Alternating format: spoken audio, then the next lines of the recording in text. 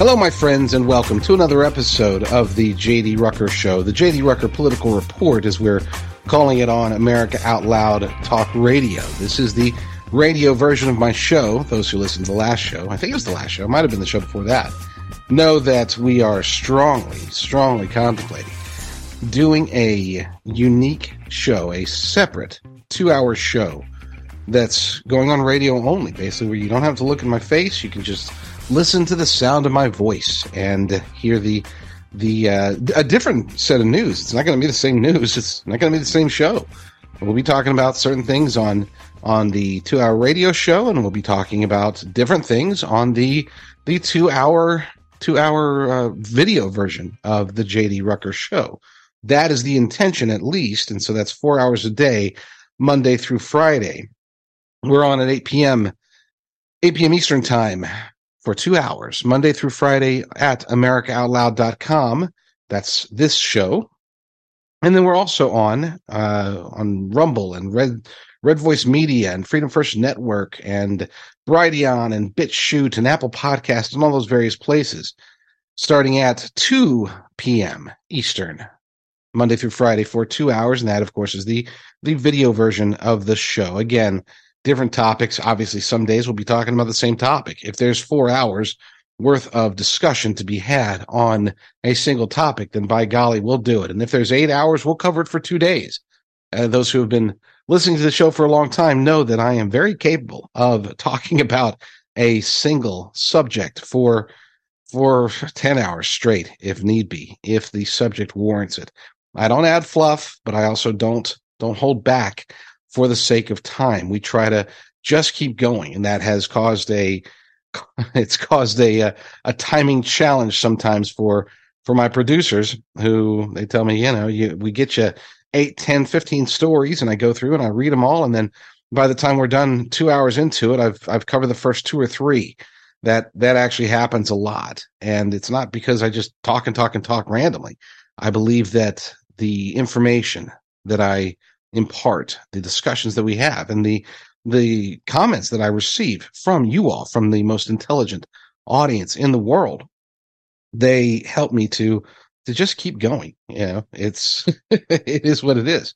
So we're going to be doing some screen capture. I do want to make sure that people can follow along if you are watching the video. I don't want it to just be, just a blank screen and you're listening. That's fine, but we will, at least with the stories that we're covering, the videos that we post on the audio version, you'll only be able to hear it, but on the video version, you'll at least be able to see what I'm seeing on my screen. Right now, I have discernreport.com, for example, called up, and that's a website that I've created recently. As many of you know, most of you know, I'm sure, I am the editor over at thelibertydaily.com, which is a news aggregator, the conservative alternative to the Drudge Report. And as editor over there, I have to go through and read tons and tons of headlines and quite a few stories just to be able to populate the 100 to 150 and sometimes more stories that we publish over at thelibertydaily.com on a daily basis. Discernreport.com is going to be slightly different. We're not going to be posting that many. Some days I'll post 20. Some days I'll post 30. Some days I'll post 50. I might post 100 or 150 if it's just a heavy news day. But it's more likely that I'm just going to post the articles that I believe are mission critical.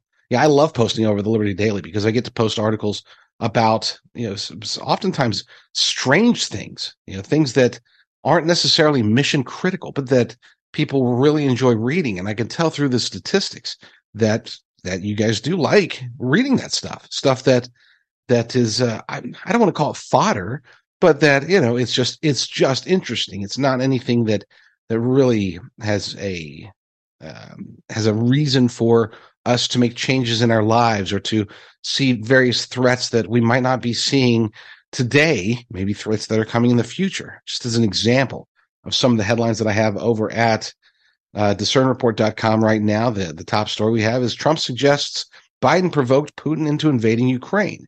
Having an understanding of that, and that article comes from the Post-Millennial, having an understanding of what I've believed for a long time, which is that the Biden-Harris regime, under the orders of the globalist elite cabal, the World Economic Forum, the Council for Inclusive Capitalism, Bill Gates, George Soros, Barack Obama, Klaus Schwab, and all those bad guys that they have, and I wouldn't say they necessarily initiated, but they at least prompted and provoked Putin to do what he did. And we know with an absolute certainty that at least that is partially true, because even Volodymyr Zelensky himself, in a rare moment of truthfulness, shortly after the invasion, he went on CNN and he was talking to them, and he explained to them that long before Russia invaded Ukraine, he was talking to NATO. He was talking to the Biden-Harris regime. He was talking to them all, and they specifically told him, Ukraine will never be in NATO, but we don't want anyone else to know that. As far as the rest of the world is concerned, the possibility of Ukraine being in NATO is still on the table.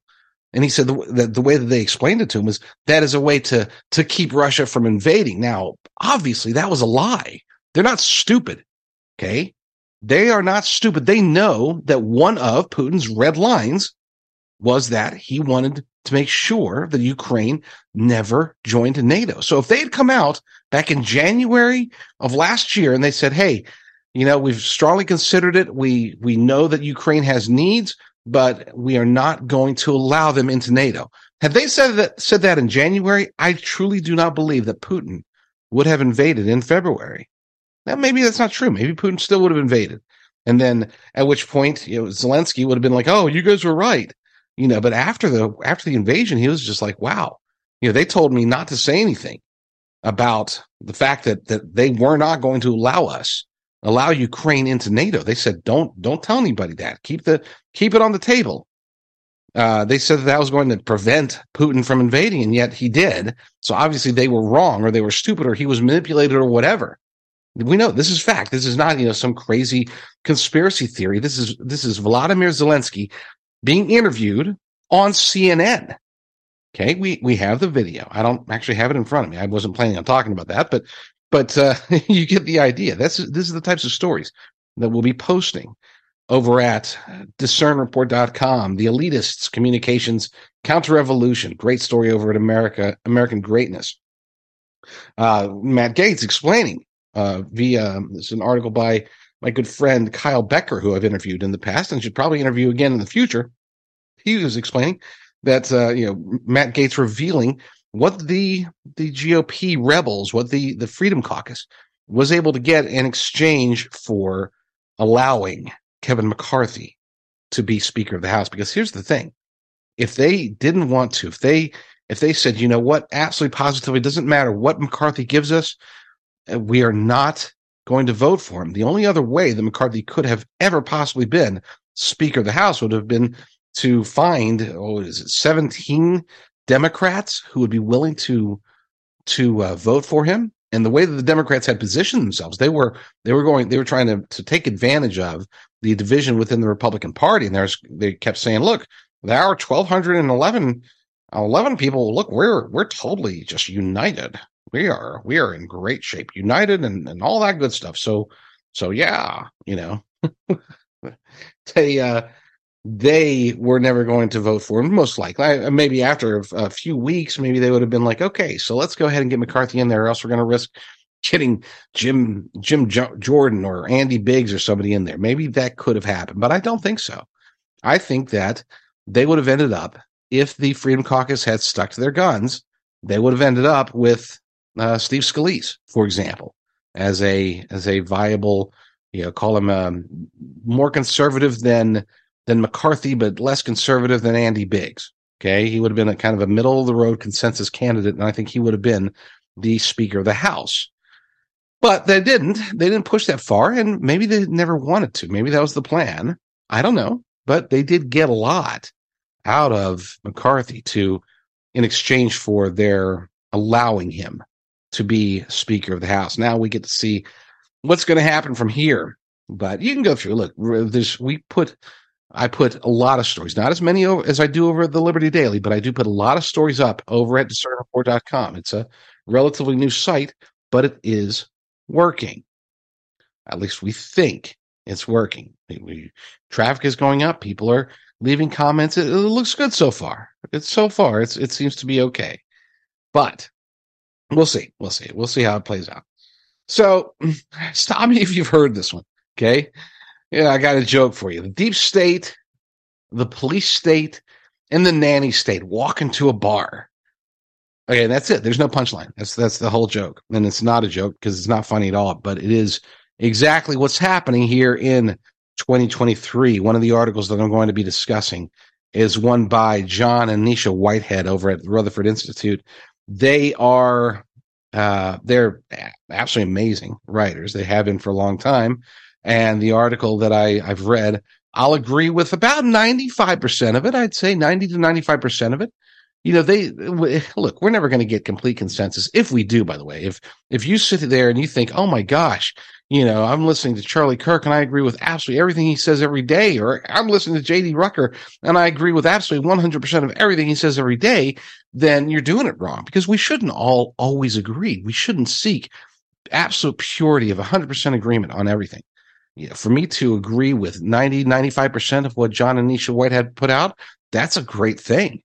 Okay, I respect people that I only agree with 70 or 80% of the time, but that's how we have to move forward. There are certain things, I think we all have certain issues where we'll never break from. You know, just for me, for example, I am a Bible believing Christian. That's not saying that I can't.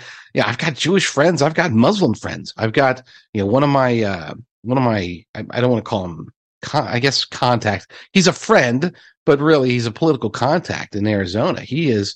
You know, we talk semi-regularly, and he's Muslim, you know, but he's a patriot. He's a conservative. He does what's necessary to promote America First conservatism in the state of Arizona and across the planet. I can be friends with and even allies with non-Christians, but when it comes to adopting a worldview, my worldview is based upon the Bible. My worldview is based upon the belief that Jesus Christ is my Lord and Savior. So that's a red line for me. Anybody who is going to attack that worldview or denounce that worldview aggressively, they don't have to agree with it. Okay, and people who don't agree with my worldview as far as it pertains to the Bible, I view all of those people as opportunities. Maybe I can talk them into or point them in the right direction to where maybe they can convert. Maybe they can see the truth.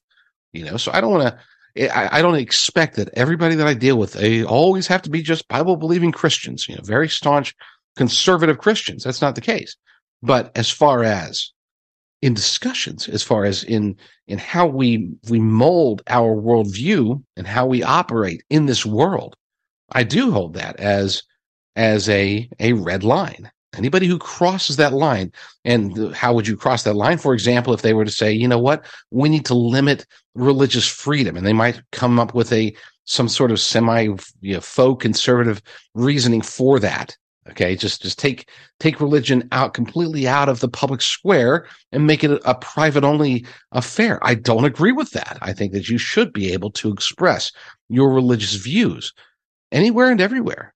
I believe that you should be able to hold your religious beliefs at the highest possible level, higher than even, you know, certain, I guess you could say statutes. Just as an example, I don't think that a baker should be forced to bake a cake for gay marriage, as an example. Just as I would not expect a Muslim baker to bake a Hanukkah cake.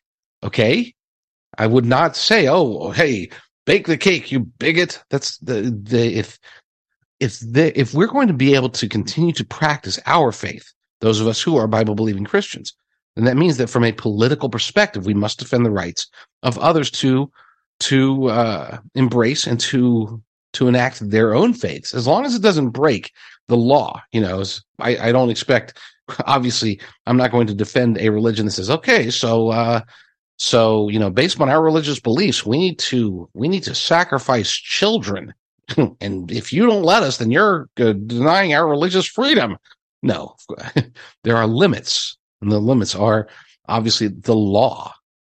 But as long as a faith-based institution or practice does not break the law, and with us understanding that there's a difference between laws and statutes. Okay, there's a difference between between a law that is designed to prevent harm and another law that's designed to prevent, for example, inequity, right?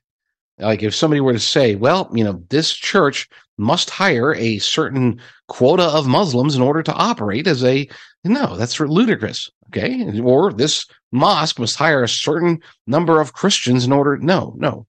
There are limits to inclusion. There are limits to equity. And we need to erase the vast majority of what's being imposed on our society. But back to the stories today. I've got that story by John and Nisha Whitehead.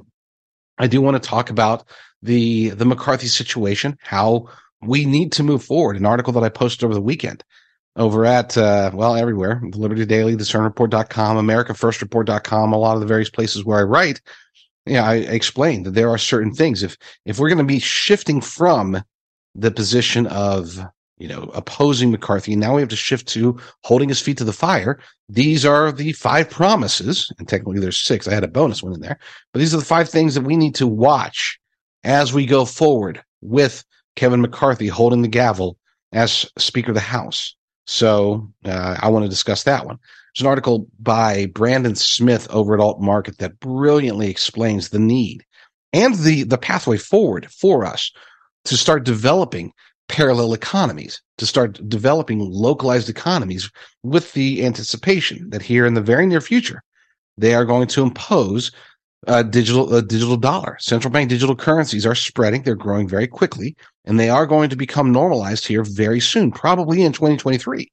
So we don't have much time. We have to act quickly if we are going to oppose that system, and if we are going to still be able to survive, basically. If we are not going to be beholden to government and lorded over by government, if we are going to be independent and free, then we will have to start building these parallel economies. We have to start taking advantage and becoming more self-reliant and get away from the government dole that's been normalized lately. So after the break, we'll start with this article by John and Nisha Whitehead, so stay tuned.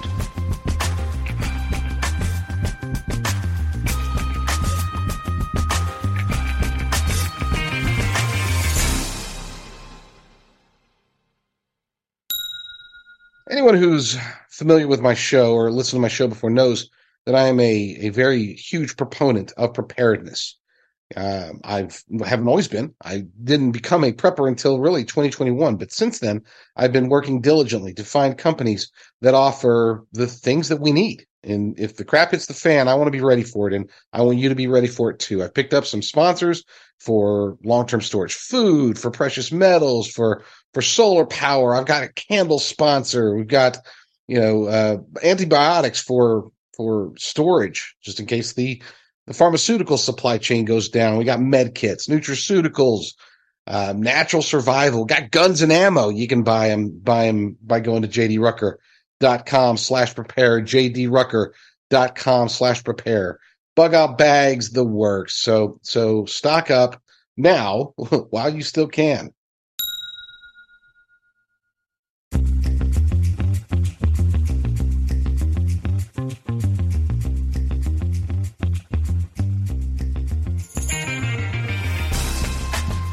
Two of my favorite authors out there right now are John and Nisha Whitehead. I'm assuming, are a married couple. I've never met them. I've never spoken to them, but I've read their stuff. I read their weekly columns, and they're usually fantastic. I don't agree 100%, but I don't agree 100% with anybody in particular. So I would say I agree with them more than I don't. Their article's titled, "What to Expect from the Government in 2023? More of the Same," is their answer.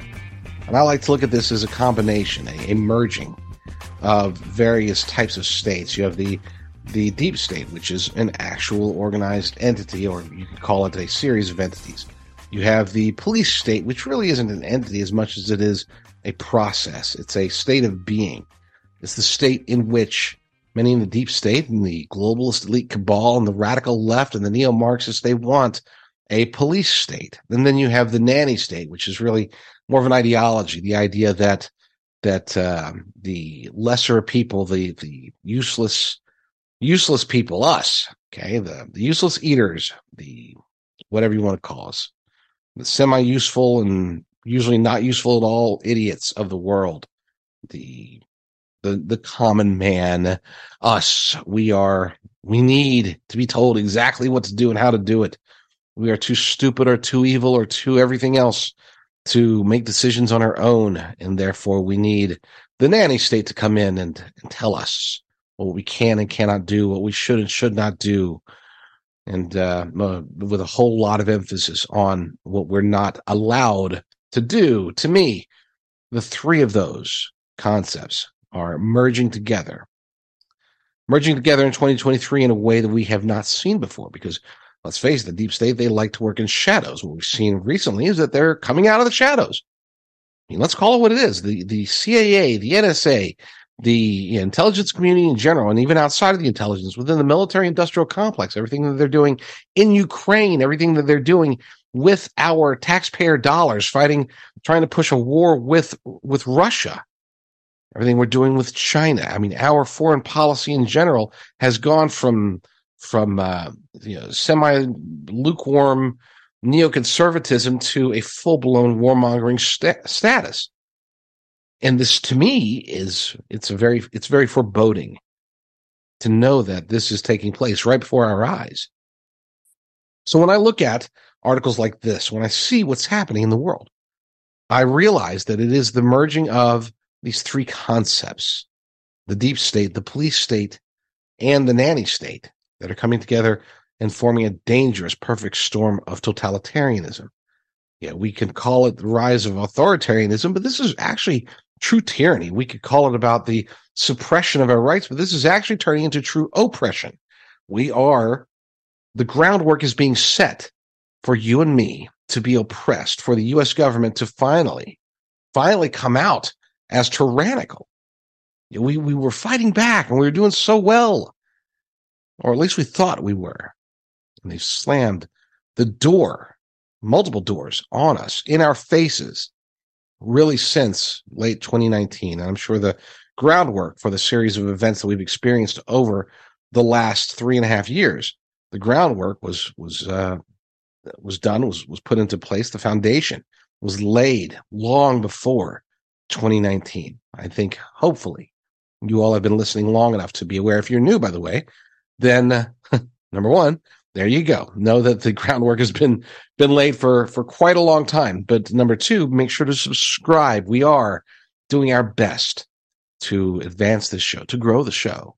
And we've had some amazing blessings. We've got some great, fantastic interviews coming up here in the next couple of weeks. I've got Carrie Lakes coming back on. I've got Bryson Gray coming back on. We're talking to Roger Stone. Gosh, I don't even have the whole list in front of me. We're going to start doing a lot more interviews, because I can talk for 2 hours. I could talk for 8 hours straight, but that's not necessarily going to help us to grow. So point being is, let's get back to this article, which I do believe represents the merging of three principles, three concepts, in many ways, three direct organizations, with the deep state, the police state, and the nanny state. For those wondering what to expect from the government in 2023, it looks like we're going to be in for more of the same in terms of government's brand of madness, mayhem, and corruption and brutality. Then we go into a list. I'm going to go through this list very fast. I will leave the link in the show notes. You'll be able to find it over at discernreport.com, over at americafirstreport.com, I should say. And you can always follow along there. Number one, and these aren't numbers, I'm just going to go down the list. But the first one is digital prisons. Unceasingly, the government and its corporate partners are pushing for a national digital ID system. Local police agencies have already been given access to facial recognition software and databases containing 20 billion images, the precursor to a digital ID. Eventually, a digital ID will be required to gain access to all aspects of life: government, work, travel, healthcare, financial services, shopping, etc. For long, the biometrics, that's the iris scan, face print, voice, DNA, etc., will become the de facto digital ID. Now, this is nothing new. Look, if you've been following any conspiracy theories over the last 2.5 decades, you would know that this is the direction that we're heading.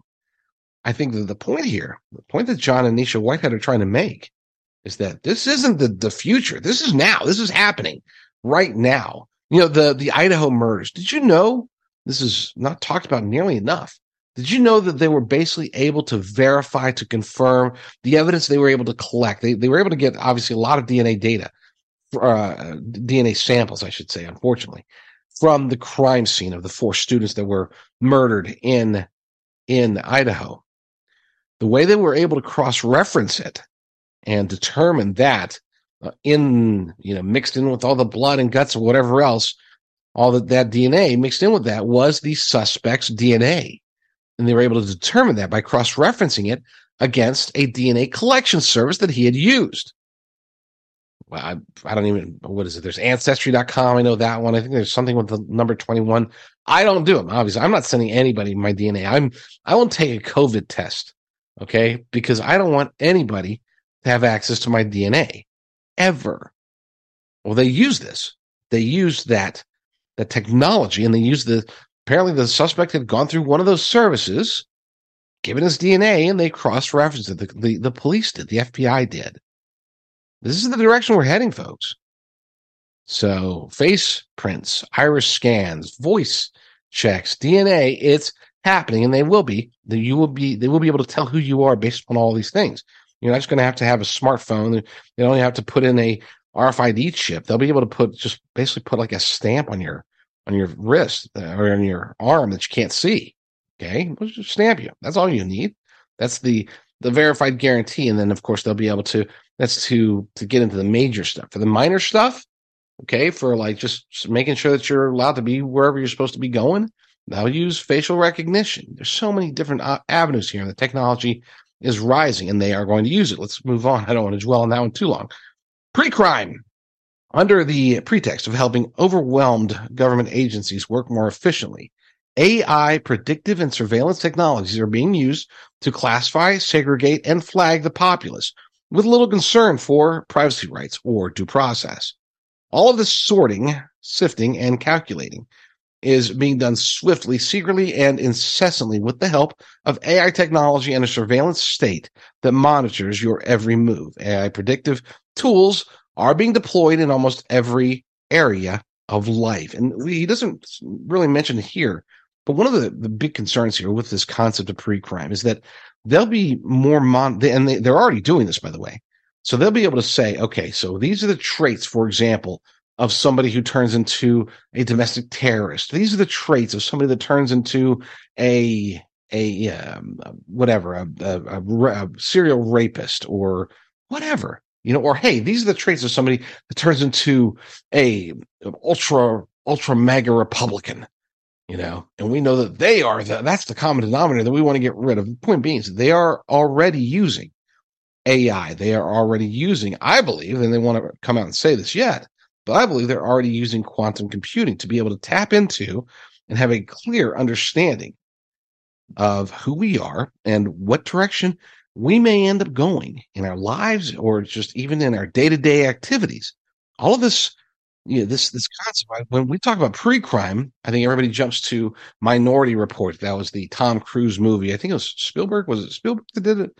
It was based upon an old short story, but the concept is legitimate, and you don't need these psychic people for whatever the people that were in the water. I don't remember the details, but it's been a long time since I saw that movie. Everybody was jumping on it saying it was great. I thought it was okay. I mean, it was decent. I didn't watch it the second time, that's for sure. Whatever. Maybe I should. Maybe now that I'm more awake, maybe I should look into it and see. I just remember he's walking through that store, and they're scanning his eyes, and he's getting served all these advertisements that are personal to him. And I thought, that's really creepy. I thought that was creepy and not the whole whatever. Okay, you get the idea. So that's, I think, where people have had their head tied to when we think of pre-crime. But pre-crime isn't just about trying to find and arrest criminals. It's about classifying us. This is the most important component here. Using this wealth of data they have on us, this data they're collecting more and more of every day through smart homes, smart devices, through listening devices. Oh, no, we don't store any of that. No, we don't. We don't know who has access through the back end that we, NSA said, hey, trust this guy. And he did. And he installed some kind of software. We don't know what it does, but supposedly it's supposed to keep us safe from Iranian hackers or something. So we're good, or even China. It doesn't have to be the NSA. There's bad guys outside of our government too. I just want to be clear about that. So, but it is a concern, and it's a growing concern. And again, as John and Nisha Whitehead say, we're going to expect more. It's just going to increase and get worse in 2023. Next one, mandatory quarantines, building and on precedents established during the COVID-19 pandemics.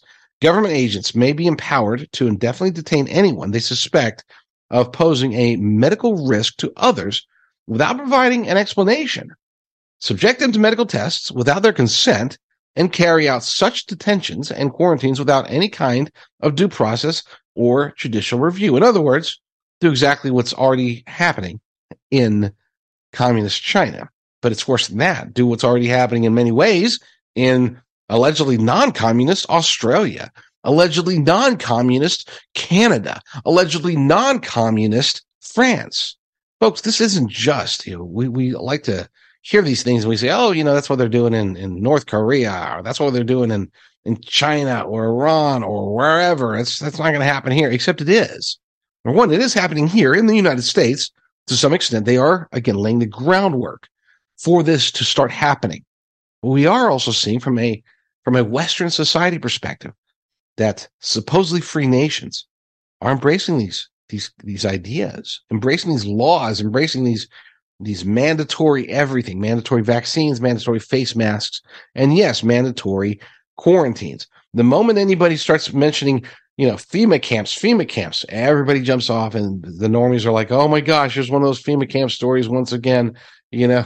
I laugh. No, I shouldn't say I laugh, because I don't, because it's more of a sadness. I chuckle morosely, I guess is the best way to put it, at these people that are like, oh, the FEMA camp thing, that's just all a conspiracy theory, except throughout our history, for the last at least 7 decades, we have seen variations of the supposed FEMA camp conspiracy theories.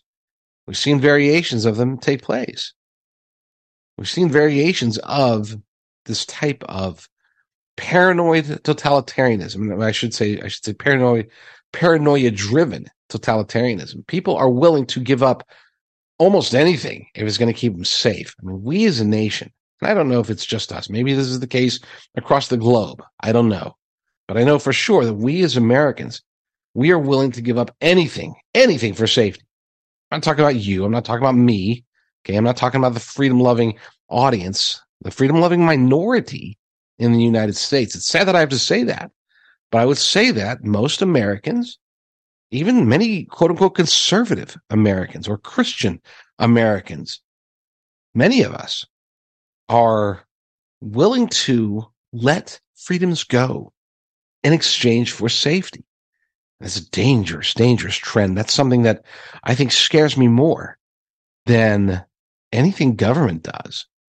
I believe, obviously, as a Bible-believing Christian, I know that God can do anything, but below that, I believe that those of us who are empowered by our freedoms, if we work together, utilize our intellect, utilize our passion, we can overcome any of this stuff.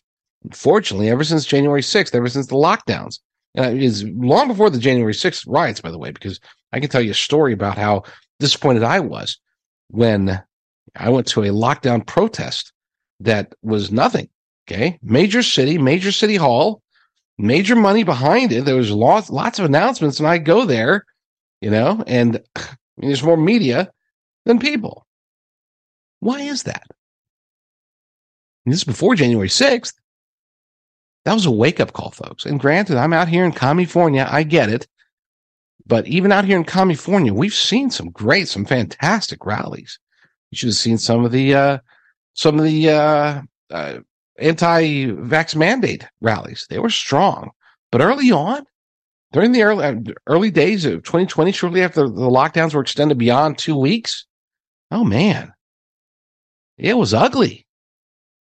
So no, I'm not as scared of government as I am scared of our fellow American brothers and sisters falling in line, not willing to help, and even worse, falling in line and perhaps getting themselves favors by throwing us under the bus, by exposing us, tattling on us, by testifying against us. Yeah, no, he was definitely growing his own food. I saw it. I got pictures. You know, he did not submit to the mandatory moratorium on growing tomatoes in his backyard. He was growing his own tomatoes. He was eating them. Yep. That is a huge concern to me, at least. And it should be to you too. After the break, we're going to continue with this list. I wasn't expecting this to be a multi-segment list. By golly, John and Nisha Whitehead have really just sparked my interest and chapped my khaki. So you guys stay tuned, and we will be right back to the J.D. Rucker Show.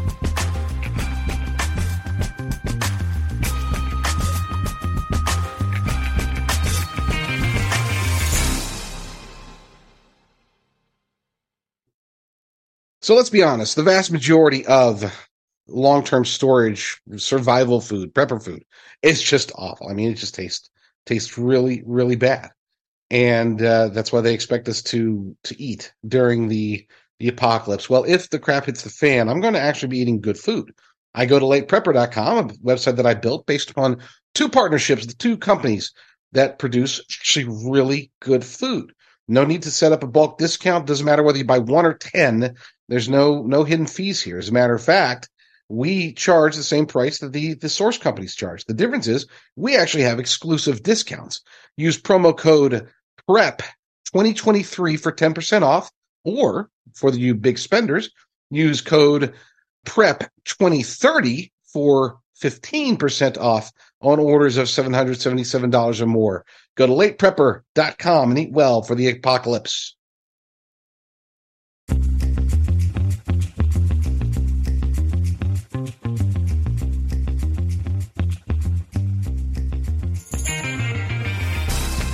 It shouldn't surprise me, it shouldn't have surprised me that an article by John and Nisha Whitehead would take longer than one segment to read, and more importantly to unpack, because when I read it the first time, I should have realized I should probably dedicate more than one segment, maybe even more than two segments. We're going to go through it because this is important stuff. I don't like to dwell on one topic for too long. That's what the feedback that I've been getting. People say, oh, talk radio and videos, we want you to just buzz through them real quick. It's not my style, but I'm trying to be at least a little bit less verbose. So to that end, let's keep going with the list. The next one is mental health assessment by non-medical personnel. That right there, that statement is already very idiotic. But we already know that that's exactly what happens. Whatever. As a result of a nationwide push to train a broad spectrum of so-called gatekeepers in mental health first aid training, more Americans are going to run the risk of being reported by non-medical personnel and detained for having mental health issues. In other words, they're going to say that you're crazy because you believe in freedom. They're going to say that you should be locked up because you don't want to get jabbed. They're going to say, they already are. But unfortunately, what John and Nisha Whitehead are suggesting is that the powers that be in law enforcement and medical law enforcement, which is a rising thing here in the United States of America, they are going to take the advice of non-medical personnel and perhaps lock you up, detain you, have you checked out to see if you're really sane or if you're going to go do something silly. So, great. Next one, tracking chips for citizens. Yay! I'm for those who are new to the show, I'm relatively new to this whole conspiracy theory thing. Like prior to the lockdowns, I was of the mind that, there are definitely conspiracies and there's some pretty bad stuff, but I sincerely doubt that Paul McCartney was actually died in the 1960s and was replaced by a doppelganger so that so that the music industry could continue to feed off of the Beatles. I didn't think that was true. And to be clear, I still don't think that's true. But with that said, there are a lot more conspiracy theories that are quickly turning into conspiracy facts here in, well, last year in 2022 and now into 2023. We are learning that the conspiracies are wider ranging than oftentimes even people like Alex Jones had warned us about for over the last couple of decades. So with that said, the whole RFID chip thing, I always thought to myself, that's pretty darn clunky. If that's going to be the mark of the beast, if that's going to be the way that they're going to initiate a one world currency or a one world whatever, one world governance of any sort, a digital ID that's embedded into your hand, I didn't buy it. Okay. But with that said, I do buy the idea that this type of technology, whether it is an RFID chip or whether it's they have these stamps that they're permanent stamps and you can't even see them unless it's under a certain light. They can stamp your head, stamp your hand, and these stamps have data all about you. Call it like a personal QR code or barcode or whatever you want to call it. There's a lot of things they can do today. And of course, tomorrow they're going to do more. And even today, there's probably things that we have no idea they can do that they actually can do. But one way or the other, they're going to figure out ways, and they already have figured out ways to track us. According to the article, momentum is building for corporations and the government alike to be able to track the populace, whether through the use of RFID chips embedded in a national ID card, microscopic chips embedded in one's skin, or tags in retail products.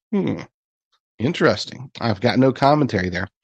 Next one, military involvement domestically. This one I do have commentary about, I assure you. The future, according to Pentagon training videos, will be militaristic, dystopian, and far from friendly to freedom. Indeed, all signs point to the battlefield of the future being the American home front. Anticipating this, the government plans to have the military work in conjunction with local police to quell civil unrest domestically.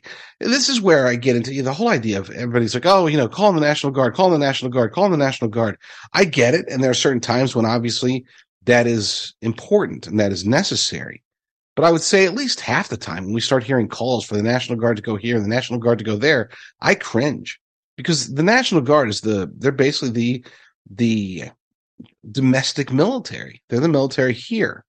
And when you start depending on them to participate in law enforcement efforts, or let's say border control efforts, there's a difference between defending a border from enemies, from an invasion, which I do believe that our military is intended to do, obviously, and using the military to stop, look, I'm going to get myself into a little bit of trouble for saying this as far as amongst my audience, because I know that it won't be popular. But I don't want the military to stop illegal aliens. I want the Border Patrol to be, if they want to give us 87,000 IRS agents, I say, forget that for multiple reasons. But let's get another 100,000 Border Patrol officers. Okay? Let's get let's cover our southern border with the appropriate measures.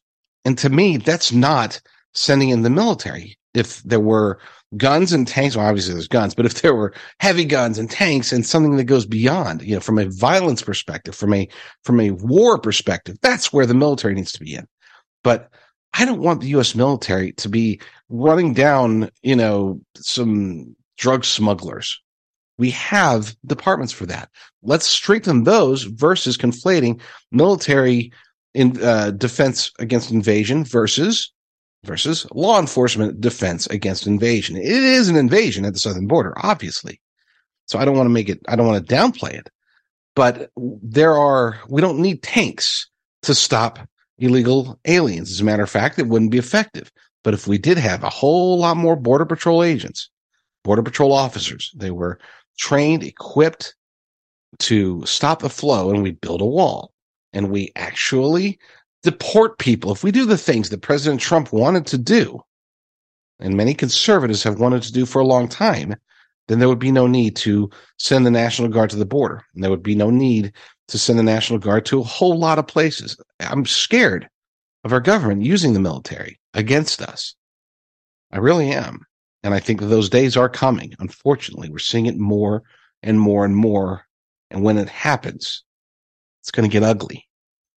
So I would like for that to happen later rather than sooner. Next one, threat assessments. The government has a growing list shared with fusion centers and law enforcement agencies of ideologies, behaviors, affiliations, and other characteristics that could flag someone as suspicious and result in their being labeled potential enemies of the state. Before long, every household in America will be flagged as a threat and assigned a threat score. It's just a matter of time before you find yourself wrongly accused, investigated, and confronted by police based on data-driven algorithms or risk assessment called together by a computer program run by artificial intelligence. Now, you see a common theme here in John and Nisha Whitehead's perspective. There's a few things that they're not technically repeating themselves, but they do fall into the same basic category when he's talking about pre-crime, when he's talking about tracking chips for citizens, when he's talking about mental health assessments by non-medical personnel, or here when he's talking about threat assessments. It all comes down to they being the powers that be. And it's not just government, by the way. It is these public-private partnerships that I've talked about many times, and I'll talk about many times in the future. It's also foreign interests.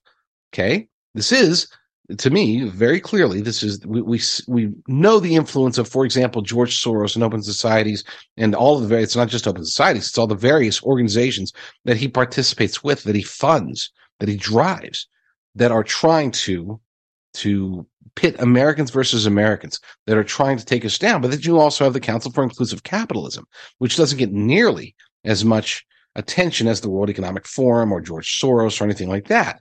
But the Council for Inclusive Capitalism, one of the reasons that they don't get talked about nearly enough is because they are the tip of the globalist spear.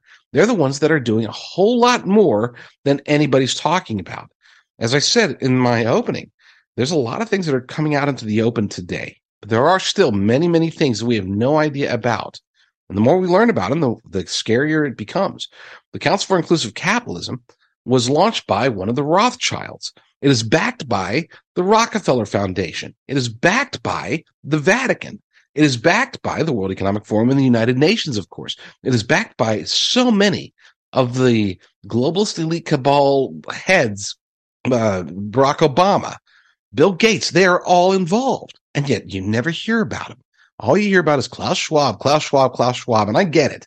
He's a bad guy. The World Economic Forum, they're bad guys. But in many ways, I think that they are taking the brunt of the attention to cover up for the fact that there are other organizations that are more actively engaged. And I would say that the Council for Inclusive Capitalism is one of those organizations, maybe the biggest organization when it comes to subverting our rights and even our lives. They want us separated. They want to know who's a threat and who's not. And when John and Nisha Whitehead are talking about this being a 2023 thing, this has been a thing for a long time. This has been a thing since right around the Snowden days. Okay? It was definitely a thing shortly after the 2016 election. And we saw it play out during the 2020 election itself, as well as the 2022 election. So these aren't new concepts. But what John and Nisha are saying, and what I'm saying, is that 2023 appears to be a tipping point for all this stuff to really manifest and start having direct consequences in our lives. More so than we've seen even in 2022. I am a firm believer that 2023 is a tipping point for the United States of America. It is an inflection point. It is a time when we're going to have to make some very hard choices. Hard choices. This is one of the reasons. I mean, look, prior to 2021, I had no prepper experience. The whole reason that I named my website lateprepper.com, or one of my websites, and have a Substack at lateprepper.substack.com, the whole reason I built those is because I am a late prepper. But I'm a late prepper for a reason. I did not jump on it early because I didn't think America could fall so fast and so far. But we have, and we continue to plummet. Our freedoms continue to deteriorate. Our livelihoods are being controlled, if not completely eliminated. We are becoming, as a society, more and more beholden to government and the public-private partnerships that are forming across the globe. So to me, yeah, I am now a prepper. I wish I mean, folks, if somebody wanted to donate $1 million, they can go to givesendgo.com/JD Rucker, whether they want to donate $1 or $1 million or whatever. Yeah, I would love to get out of where I am and move to move away from the city. I always tell people, move out of the city, move away even from the suburbs if you can. We need to be more of an agrarian society, because the further we are from civilization, it's just a delay. It's not that they're not going to find us. They're going to find everybody. But if we can just delay it, maybe we will be able to muster up enough support, muster up an opposition, a revolution even. These are my hopes. I don't know what the future holds. I just know that the powers that be are working against us, and that should concern us. And as John and Nisha Whitehead point out, this growing list that they're making, that the government is making, if you're listening to this show, chances are you're probably already on it. I'm not trying to scare you to death, but I do want to make sure people are aware and awake. And part of that is accepting and acknowledging that our own government is working against us. Next one, war on cash. Of course. The government and its corporate partners are engaged in a concerted campaign to shift consumers toward a digital mode of commerce that can easily be monitored, tracked, tabulated, mined for data, hacked, hijacked, and confiscated when convenient. This push for a digital currency dovetails with the government's war on cash, which it has been subtly waging for some time now. In recent years, just the mere possession of significant amounts of cash can implicate you in suspicious activities and label you a criminal. I'm not going to, this would be the perfect time to tell people to go to jdrucker.com/IRA, jdrucker.com/IRA, but I'm not going to do a pitch. I'm just going to say, if you've got wealth or retirement, go there now, please. Next one, expansive surveillance. Do we have time for this one? This is a big one. I think we do.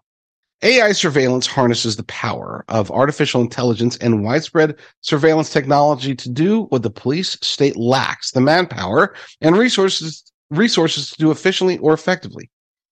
Be everywhere, watch everyone and everything, monitor, identify, catalog, cross-check, cross-reference, and collude. Everything that was once private is now up for grabs to the right buyer. With every new AI surveillance technology that is adopted and deployed without any regard for privacy, Fourth Amendment rights and due process, the right of the citizenry, are being marginalized, undermined, and eviscerated. Now, this is surveillance, being able to watch us, not just digitally, because that's people can just avoid that if they can, for as long as they can. But watching us when we're out and about doing everything, even watching us outside of our homes, even watching us within our homes. Anybody who's watched or read 1984 knows what at least Orwell envisioned. I would argue that what our own government and what the powers that be, the global elite cabal, what they have planned for us is actually far worse than 1984. Okay, 1984, people like to say the common quote, 1984 was not supposed to be a playbook. It wasn't supposed to be a guidebook. It was supposed to be fiction. Well, it still is fiction, folks, because as bad as things were in the book, our trajectory actually points to far worse. The dystopian futures that people like Aldous Huxley or George Orwell could dream up are minimal compared to where we're heading. Because ours actually has more than just greed or thirst for power that's driving it. There's actually pure evil.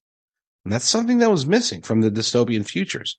Things were evil, but the people who were committing those crimes against humanity didn't realize that they were being evil. They just thought that was how society was supposed to work, at least in their fictional worlds. The forces that are arrayed against us, they're evil. They know they're evil, and that's good for them. They like that. They're demonic. Therefore, we must treat them with as much seriousness as we can possibly muster. They represent an existential threat, and surveillance is the key for them to be able to achieve their goals. We are almost done. I don't know if I'll make it through an entire next segment, but it'll get into it at least a little bit. So stay tuned. We will be right back.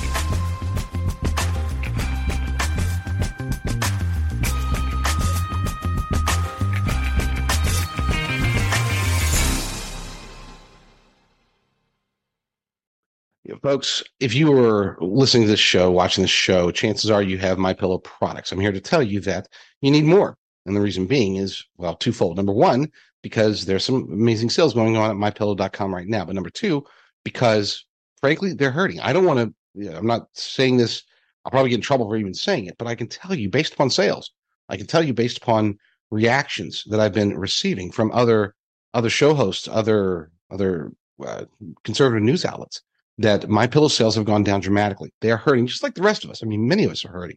Vast majority of us are hurting. But if you can, whether you've got a MyPillow or not, take a moment, support this America First company, support Mike Lindell, support the show by going to mypillow.com and using promo code JDR. That's mypillow.com, promo code JDR, or call 1-800-862-0382. That's 1-800-862-0382. Promo code JDR. Help out two America First companies.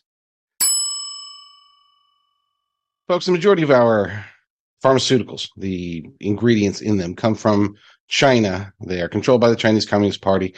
We're already seeing supply chain issues. Pharmacies are running low on a lot of things. And if the crap hits the fan, as a lot of us think it may in the very near future, you will want antibiotics. And the best way to get that is to go to jdrucker.com/meds. You'll be able to get a teleconference with an actual doctor, and then they'll send you meds. They'll send you like 5 different versions or types of antibiotics for the different ailments that could hit us. These are great for long-term storage. You will want them, and it's one of those things where if you need them, then you'll want them. If you don't need them, then at least you'll have them. So, and here's the thing: if you don't have them, you're almost certainly going to need them at least sometime in the near future. So, jdrucker.com/meds.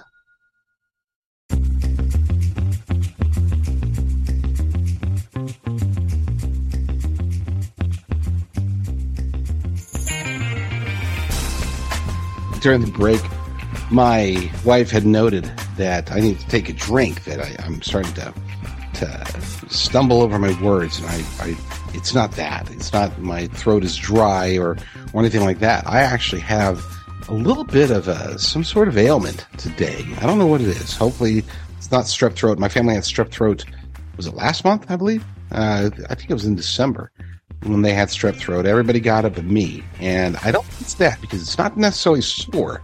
I've just got an odd tickle. So if I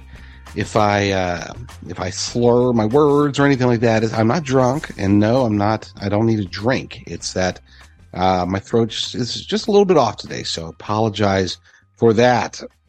So next, let's get back to this list. I think I first thought it would take 1 segment. It's already taken 2 segments. I'm thinking I can finish it in 3 segments, but there's still a lot to go. So let's buzz through this and pay attention. Next one, militarized police having transformed law enforcement or local law enforcement into extensions of the military. The Department of Homeland Security, the Justice Department, and the FBI are moving into the next phase of the transformation, turning the nation's police officers into techno warriors, complete with iris scanners, body scanners, thermal imaging, Doppler radar devices, facial recognition programs, license plate readers, cell phone extraction software, stingray devices, and so much more. People have been warning about the militarized police for at least 3 decades now. I mean, I think I was still relatively young when I first heard about, look, the police, they have little mini tanks, and they have Hummers, and they got M16s and stuff like that. They're being militarized. I wasn't too concerned. My dad, my biological father was a cop. My stepfather was in drug law enforcement for a while, and I grew up trusting cops. Those who listened to me in the last show, I think revealed for the first time that when I was in high school, one of my considered career paths was to get into the FBI, was to go to Quantico. I really have had respect for police my entire life. And the concept of a militarized police, my thought way back then, I guess in the 90s, was, it's not so bad as long as they're they're just going after the bad guys. Maybe it's good that they have better equipment and stuff like that. And then over the years, of course, I've grown much more skeptical, not just of law enforcement. I still have a strong faith in the decision making of most in local law enforcement. But we're talking about a militarized FBI, and that terrifies me, especially considering a guy that 3 decades ago wanted to be in the FBI. All of a sudden, I'm more concerned about what the FBI does to Americans today than I am about terrorists, radical Islamic terrorists. Not that I'm not concerned about them. It's just they just haven't done much in a long time, whereas the FBI does. They're doing stuff against us every day. And again, it's us. It's people that are either law-abiding citizens or partially lawbreakers. The whole thing with the whole Whitmer, kidnapping thing, and that was clearly a setup. I think that the case can be made.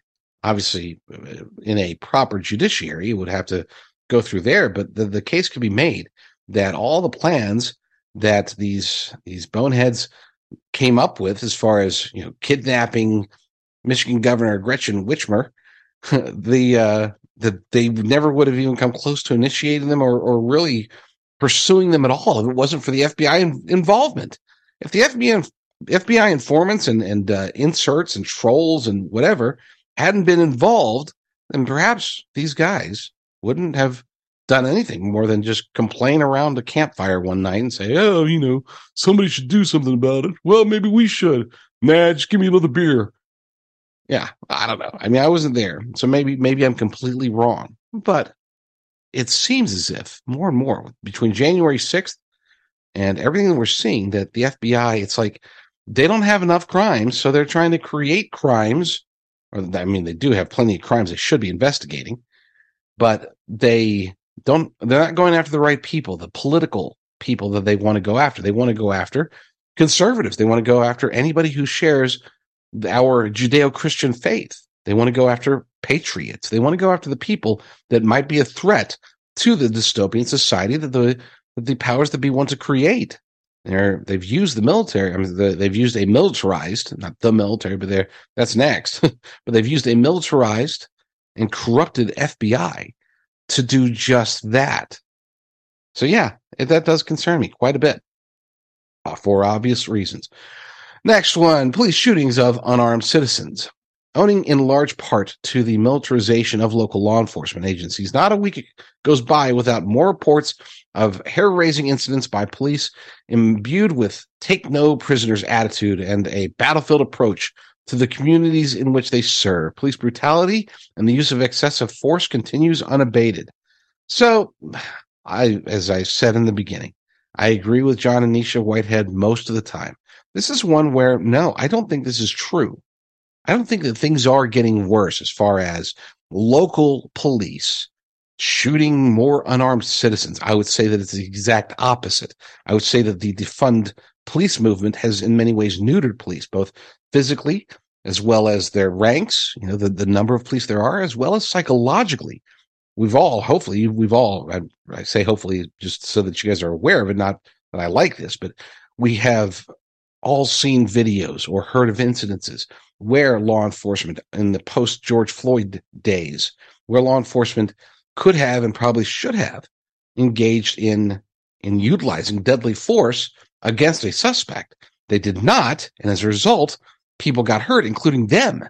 I'll never forget this one video. It's a horrific video where this female police officer, she had time to pull her gun and stop a guy from attacking her.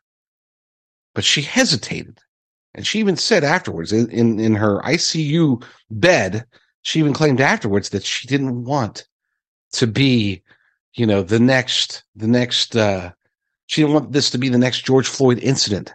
She hesitated because of the effects of this campaign to demonize local law enforcement. I'm not going to say that they're always justified. I know for a fact that they aren't always justified. But this isn't a 2023 thing. This has been the case forever. ever. This is inherent in law enforcement. There's going to be good cops. There's going to be bad cops. And some of the bad cops are going to take it too far. That's the nature of the job. I'm not defending them by any means. I'm just saying this isn't new. So I'll disagree with that part. I don't think that police shootings of unarmed citizens is going to be ramped up in 2023. Sorry, John and Nisha. Love you guys. Agree with most of what you say. This isn't one of them. Next, false flags and terrorist attacks. Almost every tyranny being perpetrated by the U.S. government against the citizenry, purportedly to keep us safe and the nation secure, has come about as a result of some threat, manufactured in one way or another by our own government. This has become the shadow government's modus operandi, regardless of which party is in power. The government creates a menace, knowing full well the ramifications. What is he saying here? Knowing full well the ramifications such a danger might pose. Okay, gotcha. Sorry. That one, I can't blame that on my throat. That's just me not being able to read well. This has become the shadow government's modus operandi, regardless of which party is in power. The government creates a menace knowing full well the ramifications such a danger might pose to the public, then without ever owning up to the part it played in unleashing the particular menace on an unsuspecting populace. It demands additional powers in order to protect we the people from the threat. And again, that perfect example is the aforementioned Gretchen Whitmer kidnapping plot. It was manufactured, in my humble opinion. I know that the judge saw otherwise, and you could blame the defense, you could blame the court system, the corrupt judiciary, whatever. But I still think that had the FBI not gotten involved, that there would not have been a threat to be concerned about in the first place. I would say that the FBI, or somebody, we'll just say government. I don't want to specifically accuse the FBI. Someone within government, whether they were proxies of government, paid contractors, or maybe they're undercover agents of some sort, whoever they are, they pushed and they initiated the January 6th entry into the Capitol building. That was them. So if they hadn't pushed for this, would there have been these crimes? I would argue there would not have been. I would argue that cooler heads would have prevailed, that the people that were there to truly just protest and have their voices heard would have prevented people from getting lost in the moment and entering the Capitol building. I would also argue that if they really wanted to do something, instead of infiltrating the groups with FBI agents, why didn't they allow why did they literally stop? Nancy Pelosi and the Capitol Police stopped the National Guard from being there. Why? Because they wanted it to happen. So when he's talking about false flags and terrorist attacks, that's it. That's what they mean by that. Yes, there are false flags and false terrorist attacks that are probably going to happen in 2023. We could even look at some of the shootings. I'm not going to get into some Sandy Hook, Alex Jones conspiracy here. I don't want to, not because I just don't want to get sued. Okay. I don't have $1 billion that I could pay in a lawsuit. But I will say that if you look back, some, maybe one, maybe multiple ones, maybe none. I don't know. But some of the mass shootings that took place during that rash right before they were able to pass gun control, okay, conveniently, notice how they stopped after the gun control was passed. But some of the events that led up to that, some of the shootings may have been false flags. I don't know. Again, above my pay grade. I don't have access to that kind of information. All I can do is read the tea leaves as best I can, try to see the writing on the wall and understand what's happening. What is the direction of the world? And I agree with John and Nisha Whitehead on this particular point. False flag and terrorist attacks could be coming more in 2023. Next, endless wars to keep America's military empire employed. I don't like the wording there, but I agree there will be more wars, and we've already got the one in Ukraine. But let's see what they have to say. The military and security industrial complexes that have advocated that the U.S. remain at war year after year are the very entities that will continue to profit the most from America's expanding military empire abroad and here at home. I guess to some extent I agree. Listen, we aren't engaged in wars today. Now it's even, arguably worse. Not worse in that we're not putting, thankfully, we're not putting our troops in harm's way. but we're investing a whole lot more than into Ukraine than even we did. I mean, 20 years in Afghanistan, we spent a crap ton of money, trillions of dollars, right? But if you were to expand our aid and continue our aid the way that, for the same period of time as Afghanistan, if you were to take our aid in Ukraine and continue it, then that's even worse. And moreover, we're poking the bear for no reason. I shouldn't say for no reason, for no good reason. There are many reasons that we are trying to antagonize Russia and trying to support the corrupt government of Ukraine. Let's be clear about that, before anybody jumps on me and says, oh, what, you must be a Putin apologist. Look, I'm against the aid to Ukraine because the aid is not helping. It is harming the people of Ukraine. I am all for ending the suffering of the people in Ukraine. And the suffering would have already ended had we just not gotten involved. We have extended their suffering. The United States of America and our Western allies and NATO have directly harmed the people of Ukraine by extending this war on behalf of one of the most corrupt governments in the world. I can support Ukraine and I can condemn Vladimir Putin and the Russians, and I can still condemn Vladimir Zelensky and the Ukrainian government. These are not mutually exclusive perspectives. Should Russia have invaded? No. Was their regional conflict just? Probably not. Maybe it was. There have been people that have tried to convince me it was. I'm not going to get into that debate, okay, at all. I just don't have enough information. I see conflicting information all the time. And this is one of those things where unless you're sure, you don't chime in. So, debate all you want about whether or not this was a righteous war, that Putin's just trying to do whatever. I don't care, okay? All I know is for sure is that had we not gotten involved, the Russians would have gone in. They would have probably gotten rid of Zelensky. They probably would have put in a puppet government. They would have left. And by now, the people of Ukraine would be well on their way to recovery. Moreover, the relationships between Russia and the nations across the European Union would be better, at least from a trade perspective, and they wouldn't be concerned about whether or not they're going to run out of firewood because they're not going to have any natural gas because they can only get so much from the United States, who's now supplying the liquid natural gas to countries like Germany. Okay, this domino effect, we have shot ourselves in the foot. No, I shouldn't say that. We shot both of our feet, both of our legs, and both of our arms on this one, and we've done tremendous harm to the people of Ukraine as well as the people of the United States of America and across the globe for the sake of, as John and Nisha Whitehead put it, for the sake of continuing the profits of the military-industrial complex. Now, that's just a side gig, by the way. Or not a side gig, but that's just a cherry on top. It's an incentive to keep everybody going, as well as a smokescreen to cloud the real intentions here from the globalist elite cabal. We could say, oh, this is all military-industrial complex. This is all about profit. This is all about everybody's making a buck off of war. We could say that. That is part of the incentive. But the reality is this, that it is the globalist elite cabal that is driving this from every angle. They want to use this conflict and then the aid and then the further conflict and the next conflict and then the aid after that and then whatever, and then to initiate the collapse of Western economy, Western capitalism, Western society in general. They want us to collapse.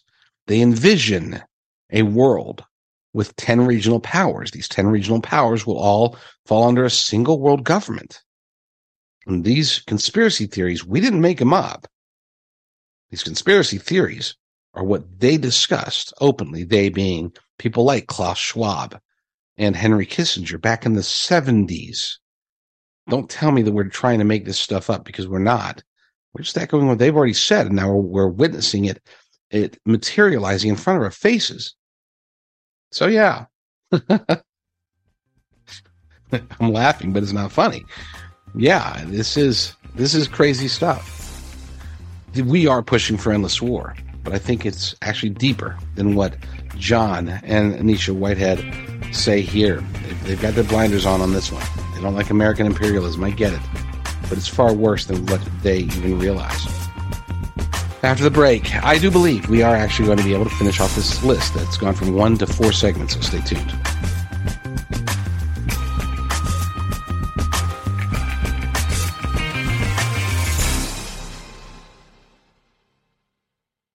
My good friend, Dr. Vladimir Zelenko, he left us way too early. I'm so sad that he is gone, but his legacy does continue. We do still support his foundation. We still support his company that is still benefiting the masses across the world. Those who have either been jabbed or maybe you've been exposed to those who may be shedding on you. That's becoming more and more likely as being the case. More times you're jabbed, the worse off you are, and the more you're likely to shed on others.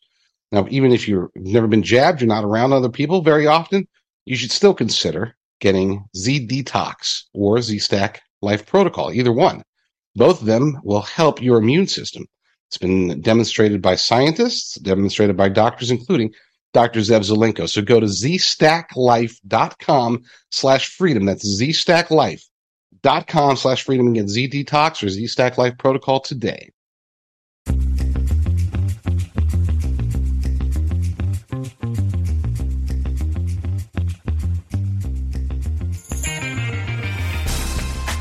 Just as a quick housekeeping note, we are in the process. If you're listening to this on America Out Loud Talk Radio or anywhere else, then this is radio to you, of course.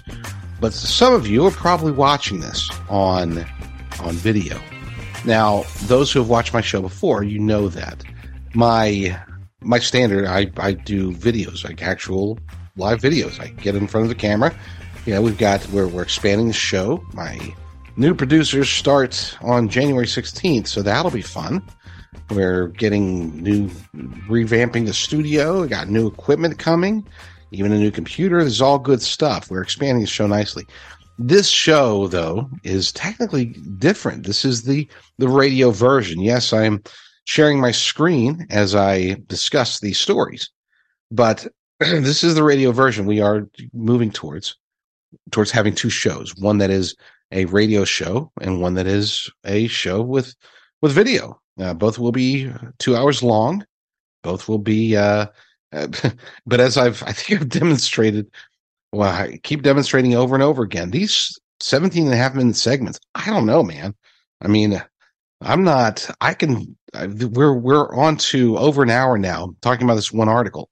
I was intending on talking about 4 or 5 articles. There was a time in the beginning when I was very naive and I was ready with 15 articles because I see all these guys out there. They can go through and they can buzz through, talk about one article or one story, one topic, one video, whatever, talk about it for 3 or 4 or 5 minutes and move on. I can't do that. Or I can, I'm sure. I'll probably have to train myself to do that to some extent. But when you get an article like this by John and Nisha Whitehead over at the Rutherford Institute that has so much meat on the bones, especially these lists, man, I could just go. So the point is that if you are, regardless of where you're listening, please let me know and give me some insight. Give me some feedback. I will listen to your feedback. The content goes directly to me. If you go to jdrucker.com/talk, that comes directly to me. So no filters, no administrative assistant. The people that are writing in and saying, "Hey, you stupid son of a Mario." I read those too. And usually I laugh at them. But if there's good constructive criticism, I'll take it, folks. I will listen to you. I want these shows to be I want you to crave them. I want you to be like, oh man, I can't wait till the next time JD Rucker's on the air. And that's not an ego thing, by the way.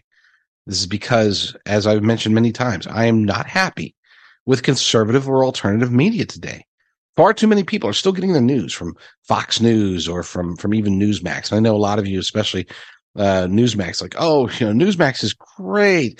Yeah, Newsmax has some good, but there's a lot of bad. There's a lot of Republican establishment shill stuff going on there. There's a lot of, don't mention the vaccines. Don't mention voter fraud. Don't mention anything. You'll get banned. I think they banned Laura Logan, who I'm going to be having on my show here very soon. They banned Laura Logan for whatever reason. I mean, idiocy. And then, of course, the Fox News listeners, yeah, but what about Tucker? What about Tucker? I get it. I like Tucker. Okay. But for the most part, the rest of them are awful. Okay. Sean Hannity is absolutely worthless. He is fully 100% a shill for the Republican establishment. And people will say, oh my gosh, but he's like one of Trump's greatest confidants. Yeah, I would say that he's the Republican establishment's, conduit through which they can reach Trump and get him to endorse Kevin McCarthy or endorse Mehmet Oz or whatever.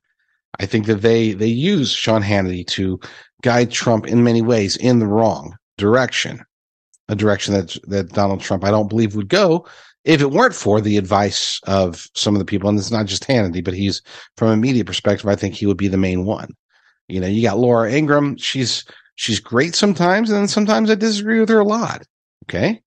Then you got the rest. Pretty much the rest at Fox News are just awful. Maybe I'm forgetting somebody. I know people say, "Oh, well, what about Bongino or what about Mark Levin or whatever?" Look, it is what it is.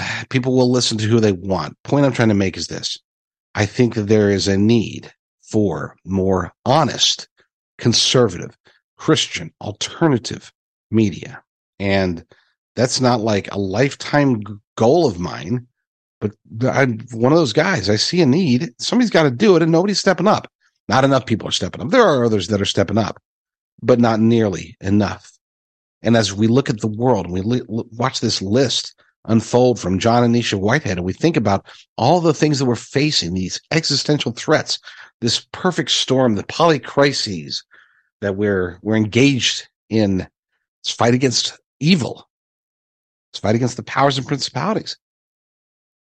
Then yeah, I can't wake up in the morning and say, okay, well, today I'm going to go, I think I'm going to go watch some Netflix and maybe do a little bit of work. Unfortunately for my family, I do this nonstop.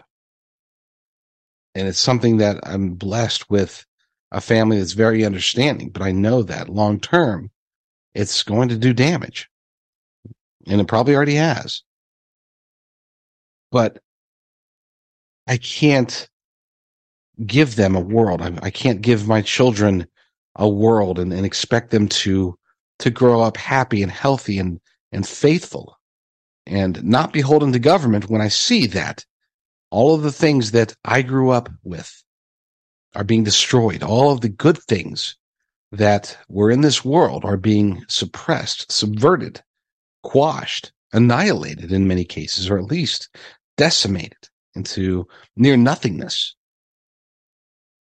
So we all make sacrifices. I'm not trying to toot my horn here or say, woe is me. I'm just telling you that I will continue to push these shows as hard as I can. And I'm asking you if you can.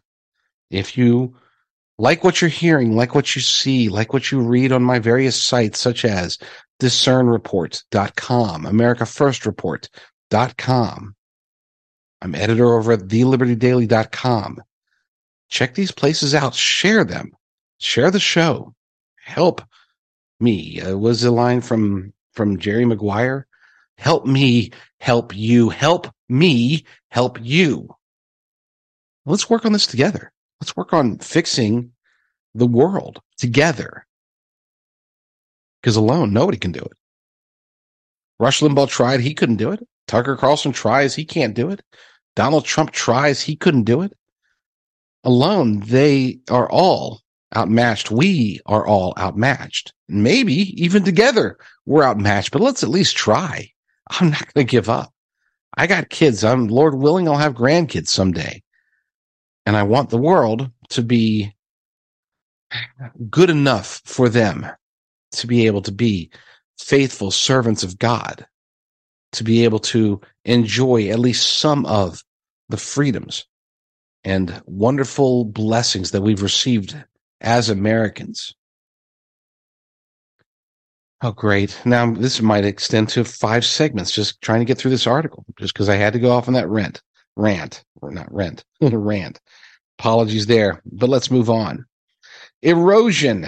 Again, we're talking, for those who weren't there in the beginning, hour and a half ago, we're reading an article and commenting on an article by John and Nisha Whitehead about things to expect, things to watch, the real threats that are coming from our own government here in the United States of America in 2023.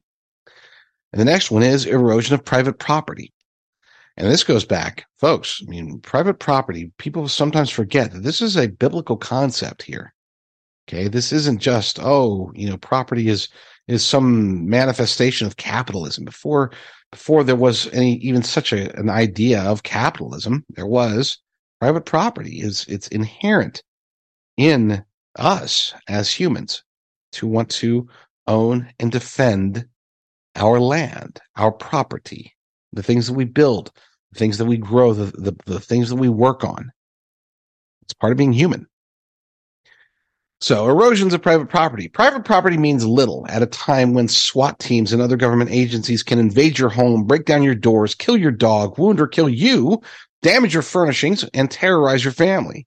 Likewise, if government officials can fine and arrest you for growing vegetables in your front yard, for praying with friends in your living room, installing solar panels on your roof, and raising chickens in your backyard, you're no longer the owner of your property. And let's face it, I mean, that's exactly what's happening. We've been seeing this erosion of private property for decades. It's not new, but it is.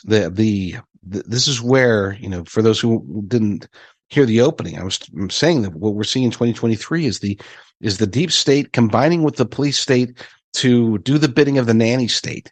And this is exactly what we mean by the nanny state.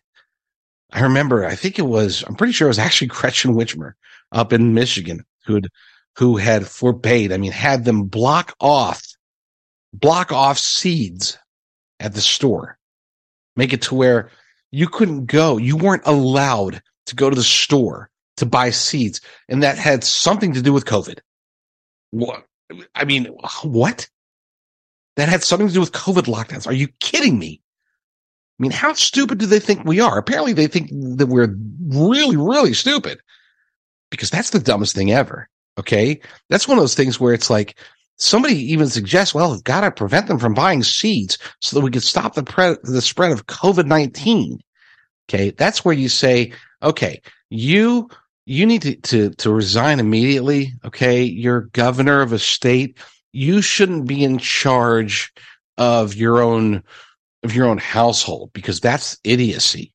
I mean, that's like you should probably get special assistance, and somebody should be taking care of you and wiping the slobber from your mouth if you really think that buying and planting seeds to grow your own food at a time when there's a brewing food crisis, that stopping that from happening makes any sense at all in a way that's supposed to prevent COVID-19 from spreading. Okay? That is dumb. Yes, she won re-election, allegedly. So yeah, they're coming after our private property. Big time. Big time. And they will continue until we stop them, if we possibly can. Next, overcriminalization. The government has increasingly adopted the authoritarian notion that it knows best and therefore must control, regulate, and dictate almost everything about the citizenry's public, private, and professional lives. Overregulation and overcriminalization have been pushed to such outrageous limits that the federal and state governments now require, on penalty of a fine, that individuals apply for permission before they can grow exotic orchids, host elaborate dinner parties, gather friends in one's home for Bible studies, give coffee to the homeless, let their kids manage a lemonade stand, keep chickens as pets, or braid someone's hair. Again, nanny state, nanny state, nanny state. Next one, strip searches and the denigration of bodily integrity. Court rulings undermining the Fourth Amendment and justifying invasive strip searches have left us powerless against police empowered to forcefully draw our blood, forcefully take our DNA, strip search us, and probe us intimately. Individuals, men and women alike, continue to be subjected to what is essentially government-sanctioned rape by police in the course of routine traffic stops. And it is getting worse in that regard. I'm not going to comment on that because, well, it speaks for itself. The next one, censorship. First Amendment activities are being pummeled, punched, kicked, choked, chained, and generally gagged all across the country. Free speech zones, bubble zones, trespass zones, anti-bullying legislation, zero-tolerance policies, hate crime laws, and a host of other legalistic maladies dreamed up by politicians and prosecutors have conspired to corrode our core freedoms. The reasons for such censorship vary widely, from political correctness, safety concerns, and bullying to national security and hate crimes, but the end result remains the same: the complete eradication of what Benjamin Franklin referred to as the principal pillar of a free government. Now, we've talked about censorship ad nauseum, and I would say refer to my past shows for my perspectives there. But as we're learning with every subsequent Twitter file, this is the problem is exponentially bigger than your average normie American citizen has any idea about. So, and that's a whole show, and I'm not going to get started on a brand new show until we're done with this show. We will talk more about censorship in the future. Last item on John and Nisha Whitehead's list: taxation without any real representation. As the Princeton University survey indicates, our elected officials, especially those in the nation's capital, represent the interests of the rich and powerful rather than the average citizen. We're no longer a representative republic. With big business and big government having fused into a corporate state, the president and his state counterparts, the governors, have become little more than CEOs of the corporate state, which day by day is assuming more government control over our lives. Never before have average Americans had so little say in the workings of their government, and even less access to their so-called representatives. Representation, a representative government, a republic, as we are, constitutional republic, requires access. There's one, if nothing else positive comes out of the GOP takeover of the House of Representatives, at the very least, Kevin McCarthy has one good act. Maybe it's the only good thing that he does, but he has declared that they are reopening the House of Representatives, the Congress. They're reopening it to the public so that we can have transparency, so that we can have accountability. January 6th, which, as I've said many, many times, was manufactured by our own government. January 6th should not happen again. I'm not saying it won't, because that would be naive. I'm not a fortune teller. But if it does happen again, anything similar to that, it will be as a result of the government initiating it. We don't want to harm, maim, or kill people. We just want accountability. That's it. We want representatives, not people telling us what we need to do or not do. We want them to listen to us. We want them to do what we expect them to do, what we elected them, allegedly, to do. That's not asking too much. I'll put this story again in the show notes. You can find it at discernreport.com. I'll probably put it up at thelibertydaily.com. You can find it everywhere. Great job by John and Nisha Whitehead over at the Rutherford Institute. After the break, looks like I'm probably only going to get to one more story. So be it. Stay tuned.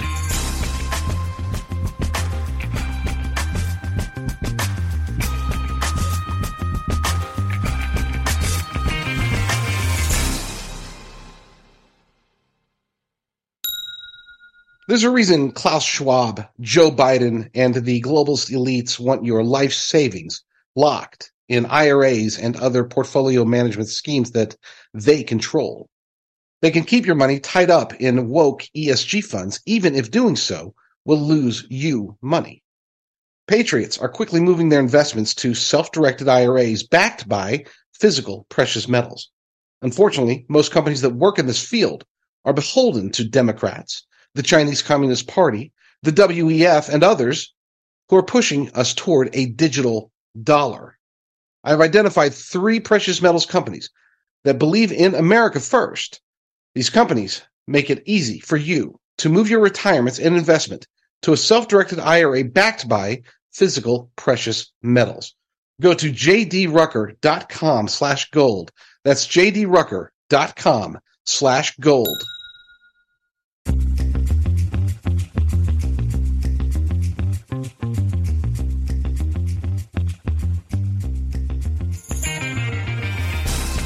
Yeah, my intention was the next story was going to be one that I had actually written over the weekend. Well, before the weekend, it was technically, I guess, technically speaking, it was last Saturday morning, early morning, shortly after the vote that finally put Kevin McCarthy in as Speaker of the House in Congress.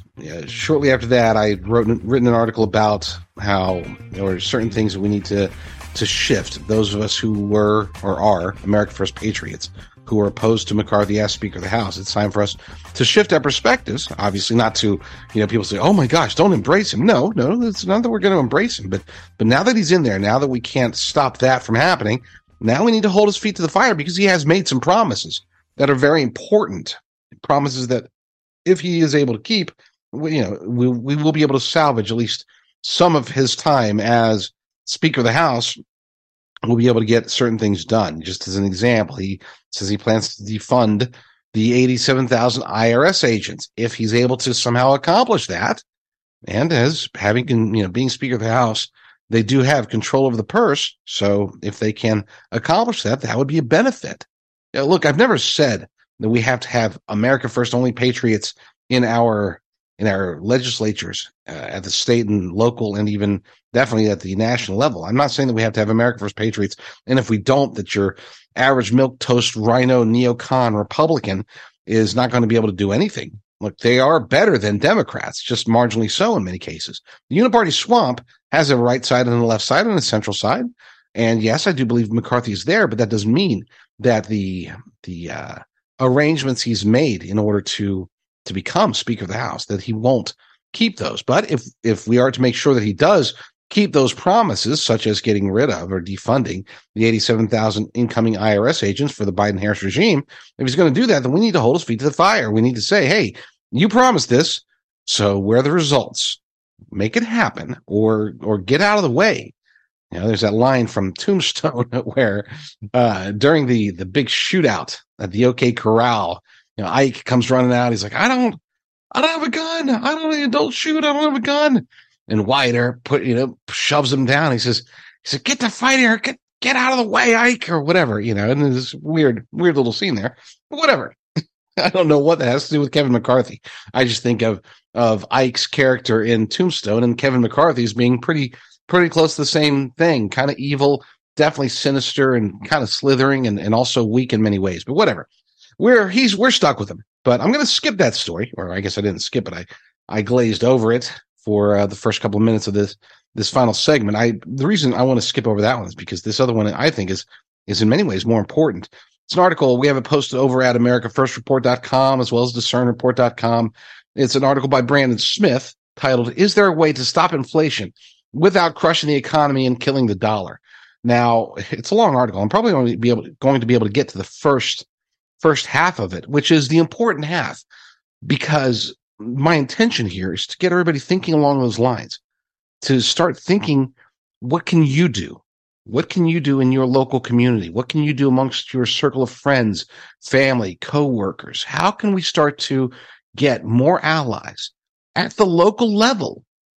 Because that's going to be so important, whether because of the central bank digital currencies that result in an oppressive digital dollar, or if there is, let's say, there is a future economic collapse that causes societal collapse, and we no longer have a supply chain that crosses the nation and crosses the globe. Now we really do have to only work with what we have, what's within driving distance or even walking distance, if fuel, of course, is part of, if energy is part of the collapse of society. We'll need to be able to get the things that we need at the local level.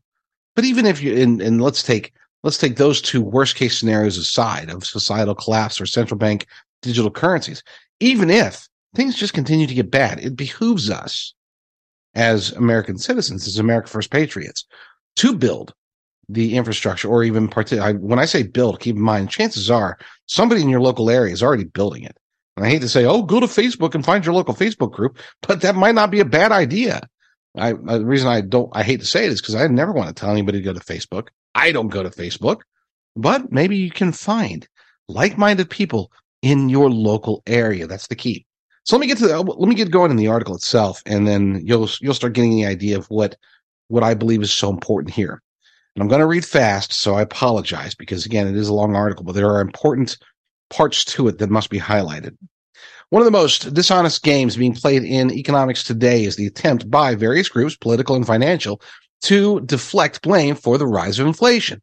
The Biden White House and Democrats desperately want to blame Russia and the war in Ukraine, even though inflation was spiking long before the war ever started. The Federal Reserve pretended for years that inflation was not a threat at all, despite numerous alternative economists, such as Brandon Smith, that's what he is, by the way, alternative economists warning what would happen. Now they blame supply chain disruptions instead of their own monetary policies. The GOP wants to blame Biden alone for the crisis while ignoring the dominant role of the Fed in the economy and their unilateral power over the course of multiple presidencies. In the alternative sphere, there are some people that try to deny the fact that there is more than one type of inflation. They want to claim it's all about money creation. This is simply not true.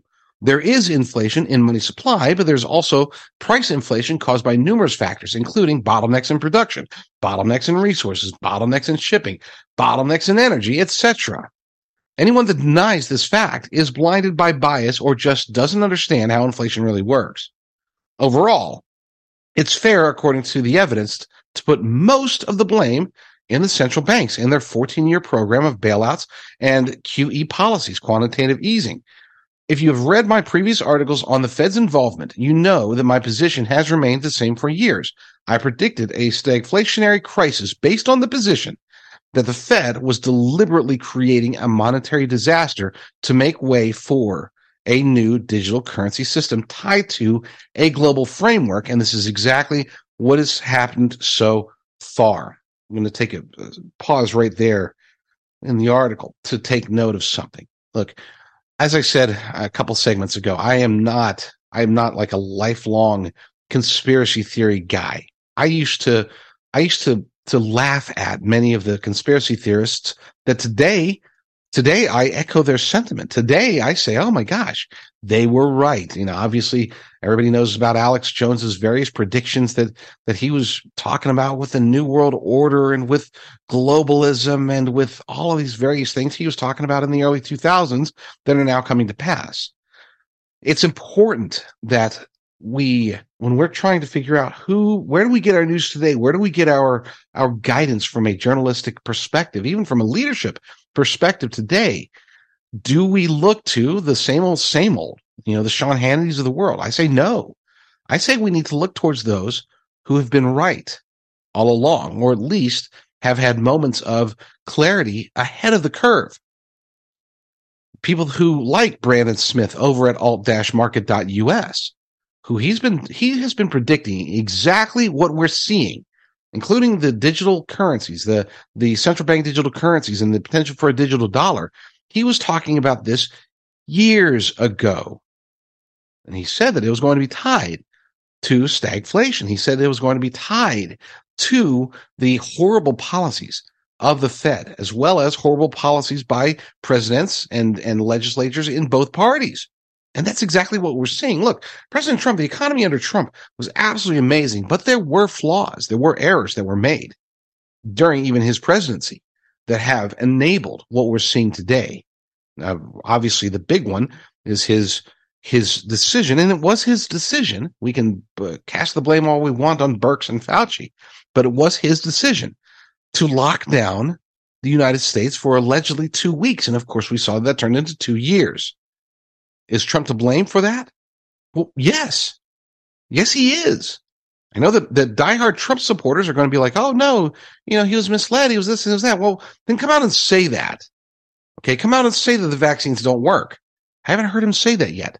Come out and say that the vaccines, he was misled on them. He was misled about Operation Warp Speed. He was misled about face masks. He was misled about lockdowns. If you were to come out and say that, okay, maybe I could say, well, it wasn't his fault. At least he's acknowledging that. But he hasn't. So, yes, I do blame Trump for that. Obviously, during the Trump era, I did not.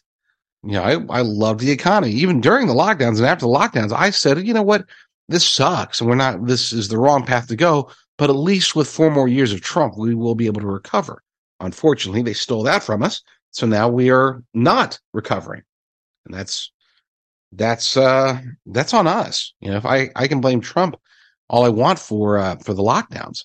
But I have to turn to us, those of us in conservative media, those of you who maybe we just didn't fight hard enough. And I would think, when I say fight hard enough, to expose the theft of the 2020 election. Maybe we fought too hard. Maybe there was nothing we could ever have done. I don't know. Maybe there was nobody to blame other than the evil people that perpetrated it. Maybe that's the case. Maybe this is exactly how it's supposed to play out. I would say that's probably the case. I would say if you are a Bible-believing Christian who believes that the will of God reigns supreme, then that is obviously definitely the case. But let's get back to the article. I don't want to have another incident where I talk about one subject for 2 or 3 or 4 segments, especially since this is the last segment. So better hurry. That said, too much money chasing too few goods is not the only problem we face as a nation. There is also the issue of global interdependency and our reliance on other countries, some of them hostile, for production and resources. With supply chain disruptions and ever-present danger, it's not enough to focus on money velocity and the central bank alone. We won't be solving the crisis that way. Not to mention, the more the Federal Reserve raises interest rates, the more it costs to support U.S. government debt, which is already well beyond U.S. GDP. If doubts rise over the U.S. being able to pay for its treasury debts, then foreign creditors may dump their T-bond and dollar holding entirely. This could destroy the buying power of the dollar. And again, I think that's part of the plan. In the liberty movement, there is always debate about solutions. We all seem to agree on the core problems, but can't ever seem to agree on what to do about them. There are those that suggest there's nothing that can be done economically except prepare and wait for collapse so we can rebuild once the dust has settled. I find myself in this camp more often than not, and as do I, by the way. Then there are those that believe a political approach is possible. After nearly half of the states in the U.S. blocked the COVID mandates and lockdowns, I am starting to think solutions at the state level might be viable, and I would agree there as well. Then there are those who want to build an alternative system, a parallel economy that competes with the mainstream economy. This is something I have discussed for a long time. It's the reason I started Alt Market 12 years ago. It's the ideal solution because it is proactive. Instead of waiting around for other people to fix the crisis for us, regular people simply establish their own trade and production systems based on necessities, separating from the dying economy so that when it collapses, they are mostly unaffected. This, however, is a short-term solution, in that large-scale domestic production is eventually needed to return a country and economy to greater prosperity. Growing gardens, making trade items, and forming local barter markets is only a way to weather the storm. It is not a long-term path to fiscal health. What we need is locally based large-scale production of necessities, as well as our own domestic resource discovery. In order to fight back against monetary decline, the U.S. needs to produce a majority of its own goods again. If the problem is too much money chasing too few goods, then we can make our own goods here at home instead of relying on countries like China and the unstable global supply chain. Novel idea. But what if there is an answer beyond domestic production alone? What if we built an economy which focuses on quality? It's a notion that might have been suggested by others, but it is certainly not being promoted by any economist within the mainstream or any political representative. Now, again, I'm going to leave this article available for you over at discernreport.com, americafirstreport.com, noqreport.com, and thelibertydaily.com, and probably freedomfirstnetwork.com. Yes, I've got a lot of places where I post. I'm going to leave this article there because I would strongly recommend you guys read this. Okay, there's some good ideas in here. There's some pretty radical ideas, but they are good. And one of the main things that he talks about is that we need to return to quality. Right now, we have, because the powers that be, those who are pushing, against capitalism and trying to change it completely to what Klaus Schwab has called for years, stakeholder capitalism. This idea that we need to essentially own nothing and be as happy as we're allowed to be, I guess. That concept is based on the notion that you have to have quality items because they want to produce less. You have to go back to, I hate to call it third world countries because not all of them are third world countries, but at least that third world country mentality of you buy something and you keep it for a long, long time, and you fix it, and you extend its life as long as you can. There was a time gosh, when I was growing up, we weren't buying phones every year or every 2 years or twice a year or anything like that. Why? We didn't have these cell phones that kept getting upgraded. You got a phone, you kept that phone until you couldn't hear anybody through it anymore, or until it fell and broke and plastic shattered, or until the ringer maybe you wanted to upgrade to a wireless phone. I remember my first wireless phone. It was such a freeing moment. And yes, I'm old. I get it. Okay. I did have a phone where you literally had to dial the number. You had to turn the number. I don't know if my kids will know how to operate that. Okay. They probably could figure it out, but you get the idea. Today, people get phones once a year, twice a year, or at the very least every 2 or 3 or 4 years. Okay. But we keep replacing it. It's not that they're not cheap, but the quality, the need to upgrade is inherent in modern society. We have to change that. We need to develop things that, there's our ways to create the hardware that can be upgraded through software solutions. We could even take the iPhone and have one iPhone for 10 years that's still modernized. Of course, that would cut into Apple's profits. So of course they're not going to do it. We need to figure out a way to get back to that, to get back to the days where you buy something and it's good and solid. Damn it, I ran out of time. I'm going to pick this story up tomorrow because, unfortunately, it's being on this time schedule, I can't. I've got to learn how to squeeze everything I wanted to say into 17.5-minute segments. That's a growing process for me. So bear with me, folks. I will get better at this. Better at being more professional, because that's what people have said. I've asked for feedback. They say, just, be more organized, more professional. We like what you're saying, but just figure out how to say it in a more concise manner. I get it. I'm going to do it. We're going to do that going forward. Lord willing, I will be back very soon with another episode. But in the meantime, you all stay strong, stay safe, and God bless.